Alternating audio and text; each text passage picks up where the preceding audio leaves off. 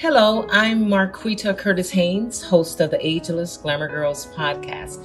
In light of the recent horrific shooting at an elementary school in Uvalde, Texas, I thought we'd revisit an earlier podcast episode on broken heart syndrome.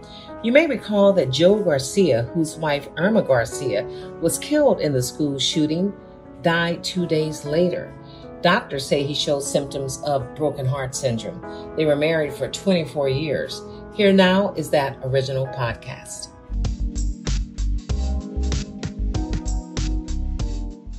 Welcome to the Ageless Glamour Girls podcast. I'm your host, Marquita Curtis Haynes, CEO and founder of the lifestyle brand Ageless Glamour Girls. This is Wellness Wednesday, and today on the show, we're talking the vulnerable heart. We're continuing Heart Health Month in February with a look at what's called broken heart syndrome. I'll say it again, broken heart syndrome. Now, many of us have experienced it, though you may not even know it. That's because, according to doctors, it's easy to miss. It can also be hard to identify. Yes, breaking up with someone, or worse, losing a loved one can cause it, but that's not the only thing. And ladies, we're most at risk. A recent study from the Journal of the American Heart Association suggests that cases are rising in the U.S., especially among middle-aged women and older women. And the group being hit the hardest, women between the ages of 50 and 74. You may have noticed that bottom number coincides around the start of perimenopause. Just saying. All right, we went straight to the top for answers on this important health subject. We're talking to the study's senior author. She's also director of public health research at Cedars-Sinai's Smith Heart Institute in Los Angeles. Dr. Susan Cheng, a cardiologist. Welcome to the podcast. Thank you so much for having me. It's a pleasure to be here. Dr. Cheng, exactly what is broken heart syndrome? It is a relatively under-recognized condition that, as you said, predominantly affects women more so than men, although men can still get it. And it's a syndrome that goes by many names. Some of the technical names that we have heard about, we look at the history of this syndrome and how it was first described, come from Japan, where Japanese cardiologists and researchers first identified it. So one of the names is called Takotsubo syndrome. Takotsubo, that word comes from the Japanese word for an octopus trap. An octopus trap is actually a ceramic or a stone-made type of pot where the neck is a lot narrower than the base. And that's the idea is it catches the octopus, it goes inside in the sea, and it can't get out because the head is too big to get back out. And the reason why this heart syndrome was called Takotsubo is because the shape of the heart when it's stunned in this particular syndrome looks like that octopus trap. And so that's one name for it. Another name for it is stress cardiomyopathy, because the primary driver of this that has classically been described is stress from any source: emotional, psychological, physical, mechanical, biological, any type of stress can cause this syndrome. Wow, we're going to get more into that in a minute. But first, so we can call it another form of heart failure, right? That's right. It is a form of heart failure. Traditionally or conventionally, we think of it as a transient or temporary form of heart failure. In most cases, we fortunately see that the heart, although stunned when it first occurs and it first happens, and the heart muscle weakens and the heart failure symptoms set in, we see that in most cases over time, that tends to get better, it tends to resolve, but we're still trying to learn, we're still doing research to try and understand the degree to which that might not happen as perfectly as we would like in all affected individuals. Okay, now let's get to the symptoms or warning signs, because they might mimic a heart attack, but how do they differ from a heart attack? That's a great question. In many cases, they can actually be very similar and hard to tease apart. In some of the classically described first examples, every sign and symptom pointed to what looked like the patient or the affected person was having an actual heart attack. And so all the typical treatments and all the typical emergency procedures and protocols we put into place and put into action for this person looking like they're having an actual heart attack: the classic chest pain, the classic shortness of breath, perspiring, sweaty palms, sweaty forehead, palpitations. And then finally, this person ends up in the catheterization lab, which is where we typically take people to treat them if they're having in the middle of an acute myocardial infarction, technical term for a classic heart attack. And then lo and behold, the coronary arteries are all clear. So this really, and then that's when the diagnosis typically gets made. The coronary arteries are clear, so it's not a garden variety heart attack, which is caused by cholesterol plaque rupture, a big clot forming in the coronary artery, blocking flow. And yet the heart function is stunned. We can actually look at that in the catheterization lab also. That's where the classic diagnosis are typically made. The symptoms can look very much like a classic heart attack. They can be hard to tease apart if you're not thinking about alternate causes that can also cause chest pain and shortness of breath. Wow. And it can come on all of a sudden, right? Suddenly? That's exactly right. It typically comes on all of a sudden. And in some cases, maybe there's some subtle warning signs. There are some subtle cues that this is happening. But the most frequent presentation is sudden onset. Okay. Now, obviously, if you suspect something, ladies, call your doctor immediately. As we mentioned earlier, that women make up a huge chunk of all cases. I read where nearly 90%, I think it was 88% to be exact. But yet, again, it's hard to pinpoint exactly why. What's your take on that? That is the $1 million question. Wish we knew. And that's actually why we're doing all this work, this hard work. Not only is it something that is under-recognized, so we need to do a better job recognizing it. It does predominantly affect women more than men at a ratio of, odds of, 9 to 1, at least, if not more. And so part of the challenge has been why, try to find out why. And we think it has something to do with the fact that we're biologically different. So females are biologically different than males. Chromosomally, we're different. Our hearts are shaped differently as we age. Those differences in our heart anatomy, structure, and function also continue to differ. And then, of course, we have different hormones that sort of govern, who we are biologically different as members of different sex. And those things change over time. And there is this, as you mentioned, the perimenopausal transition. It's probably not the only explanation or even potentially the primary explanation, but it's probably one factor. We're still trying to understand why. What are the mechanisms that lead the female heart to, at a certain age, be a lot more vulnerable to this particular stress-mediated condition than the male heart of similar age? Wow. And we keep going back to that same point, stress. Yeah. Let's look at some of the other risk factors like high cholesterol, I think smoking, high blood pressure. Right. That's right. Are there any more of those main ones? We are trying to understand exactly what it is that makes a woman or man's heart vulnerable to this syndrome. That's different from the classic cardiovascular risk factors that makes the heart vulnerable to the more conventional types of heart disease. We are still working on that. We're still trying to understand what it is. We think maybe it has something to do with inflammation. Maybe it has something to do with neurohormones or other types of hormones, not necessarily sex hormones, that make that heart muscle just more sensitive to stress. We do know that whatever it is, it has something to do with how that particular affected individual's heart muscle and the cells that make up the heart muscle, for some reason, are just more primed, more vulnerable to be affected by stress. And what we mean by stress and the stress response is when you or I, run to catch the bus or, get a stressful phone call or open the envelope and see a sort of a stressful bill or something from the mail, the stress hormones go up. So I'm not talking about sex hormones now, I'm talking about stress hormones. And those are normal hormones that help us with the fight or fight response, which is part of all human nature and physiology. Adrenaline helps us get up in the morning. Adrenaline helps us, run and catch that bus. Adrenaline helps us deal with, traffic, really bad traffic when we're running late for work. Adrenaline. So when adrenaline surges in the midst of, or as a result of, a major stressful event, that adrenaline surges throughout the whole body. And for some reason, in individuals affected by broken heart syndrome, the heart muscle is very sensitive to that surge of adrenaline.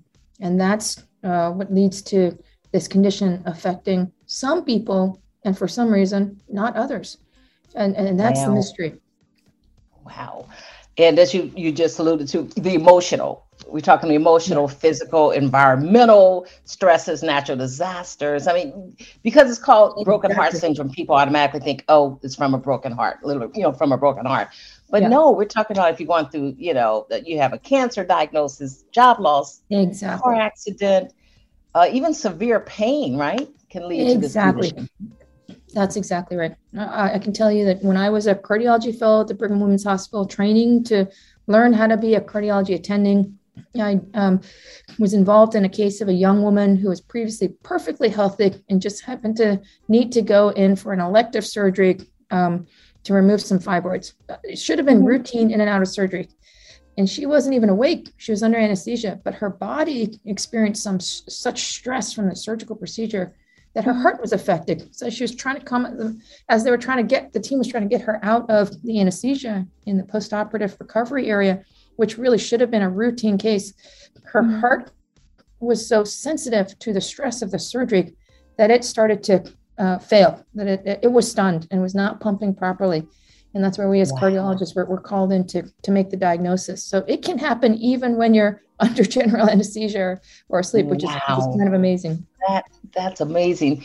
And you reminded me of the time years ago I was having knee pain, and I Mm. remember walking outside, and the pain was so horrific. My heart started hurting, and Yes. I was like, "Oh, check out that connection!" Right? Exactly. You just hit the nail on the head. The brain heart connection is really the center of all of this.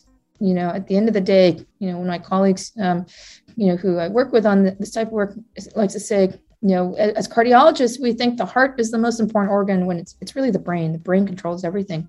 And Mm. so that this is really, the syndrome is really the prototypical, the exemplary example of how our brains are really connected to every single organ in our body, including our Mm. heart. Wow. Wow. For the most part, it's a temporary heart condition, even though I read that on rare occasions, it can be fatal. But what's the recovery time for broken heart syndrome, and what are the treatments towards recovery? And that's a good question. So we do believe that for the most part, in most cases, people recover their heart function, at least, using the conventional ways that we can measure heart function. It can take days, it can take weeks, sometimes it can take months. In most people, it's on the order of weeks to months. We can monitor the recovery of their function by taking moving pictures of the heart using ultrasound or other methods. And typically, we say, we really try to get the situation where, if we can identify where the stress source is, try to avoid that stress, address that stress, get control of that stress. In situations where it's not easy to identify the source and or manage the source of stress, we will prescribe something called a beta blocker, which is a medication that helps to blunt the receptors on the heart that are susceptible or vulnerable to that adrenaline, to the stress hormones. And so we'll really try to keep the heart protected, relaxed, and we'll try to identify the source of the stress and try to manage that. There are some other medications called ACE inhibitors that can help the heart muscle kind of remodel and heal in the right, remodel in the right direction and Mhm. heal, hopefully, more stable, progressive fashion. We're still trying to find out what the best therapies are for this type of condition. We're also still trying to find out if there are some people, we think there are, who are at risk for developing this condition repeatedly and potentially having Wow. longer term effects that we still have yet to understand, because we're not doing as good a job as we should at making the diagnosis. So we are still at the starting points of trying to follow people longer term to understand what are truly longer term effects. Wow. And here again, we all know while we're on this journey, some things are out of our control, but we can take the reins. So there are things that we can do to help ourselves. And we know that self Mhm. care and restorative care can go a long way. So, what about meditation? Should we be looking at like breathing more throughout the day? Sure, Meditate, yoga. I'm a big believer meditation for everybody, for everything. If we could do that, so funny.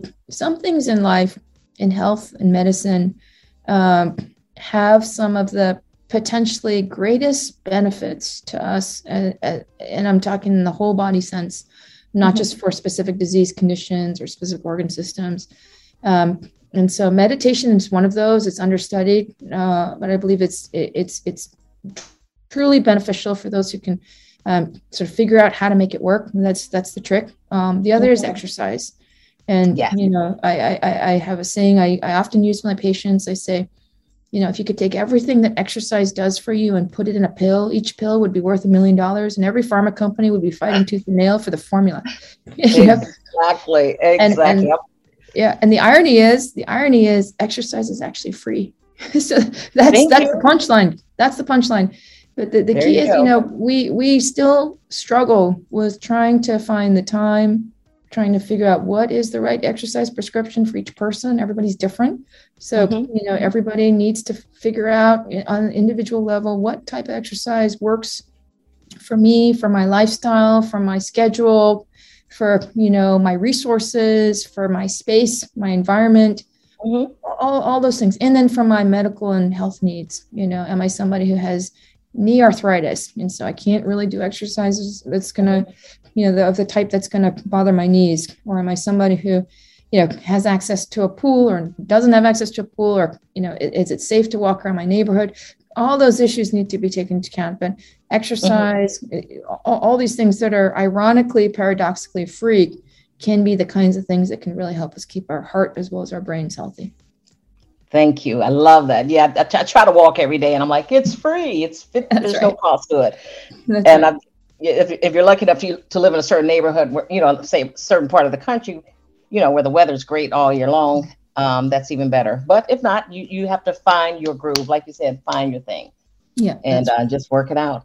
Dr. Cheng, this has been such a great discussion. Thank you so much for coming on the podcast and sharing this crucial information with us. Thank you so much for having me. It's been fun. And now I have to do this. I know you're busy with other projects. Can you drop some nuggets on what you're working on for the near future that impacts women of a certain age? Oh, I'm glad you asked.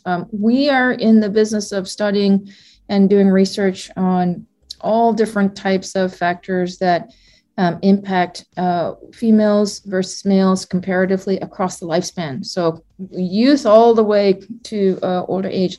We're particularly interested, of course, in what happens to us as we reach those advanced years as we age, because things become more complicated. That's when things become not only more complicated, but also more different, it turns out, between males and females, men and women. So we have been working on blood pressure in particular. How does blood pressure change over time? And as we age in males versus females, how does that play out differently? How does that set us up for different types of cardiovascular diseases and neurocognitive and brain conditions? We always want to, keep our brain at the end of the day, actually, it being the most important organ. How does that differ as we age as females and males? And of course, Takotsubo syndrome is really part of that line of inquiry, because Takotsubo syndrome really is, in the preeminent example of how the heart and the brain really are interconnected. And when something goes wrong, that connection becomes really obvious. And so we are doing a whole lot of studies, sort of trying to understand how the heart and the brain are connected as we age, how blood pressures and blood pressure changes are part of the picture, and how we might even one day discover some of the molecular determinants, the underpinnings that take us beyond genes. What is it that we can try to determine about our lifestyle, our diet? What are the things that we can potentially change to help keep us healthy and on track? Yes, I'm going to love that discussion, because, that's a great debate. Because if your parents had high blood pressure or heart issue, does that mean that you're going to have it? And can you beat those odds? So that I want to talk about that. I love that. Yes. No, that's so key and so important. I always tell people, when you think about genes are kind of like, I think of life as a game of cards, and genes are the hand that you're dealt with. So it doesn't dictate whether you win or lose the game. How you win, whether you win or lose the game is all about how you play the game with the cards that you're dealt with. So your genes are the cards that you're dealt with, but you have choice, and your fate is not in your genes. It's not in the cards you're dealt with. It's how you play the game. And so that's what we're here to do, is try to figure out how can we help people figure out with the hand of cards they're dealt with, how can they make the best of that and ultimately come out winners? I love that. That's a future podcast with you as the guest. And we hope that you're going to come back on the show. Would love to. Be a pleasure. Thank you, Dr. Susan Cheng. Again, she's the author of a study on broken heart syndrome. And she's also the director of public health research at Cedars-Sinai Schmidt Heart Institute in Los Angeles. Dr. Susan Cheng, you have been great. Thank you very much. Thank you so much for having me. So there you have it. Excellent information to protect the heart. Hashtag good stuff. And it's also very important information, of course. And that reminds me, I need to find a good meditation app. I'm open to suggestions. All right, listeners, if you have an idea for a podcast or if you want to be one of our guests, simply email us at info@agelessglamourgirls.com. Again, that's info@agelessglamourgirls.com. We would love to hear from you. You can also find us on Facebook and Instagram. All right, lovies, thank you so much for tuning in to the Ageless Glamour Girls podcast. I'm Marquita Curtis Haynes, founder and CEO of the lifestyle brand Ageless Glamour Girls. Here's to healthy aging and joyful living. Reconnect soon. Bye-bye for now.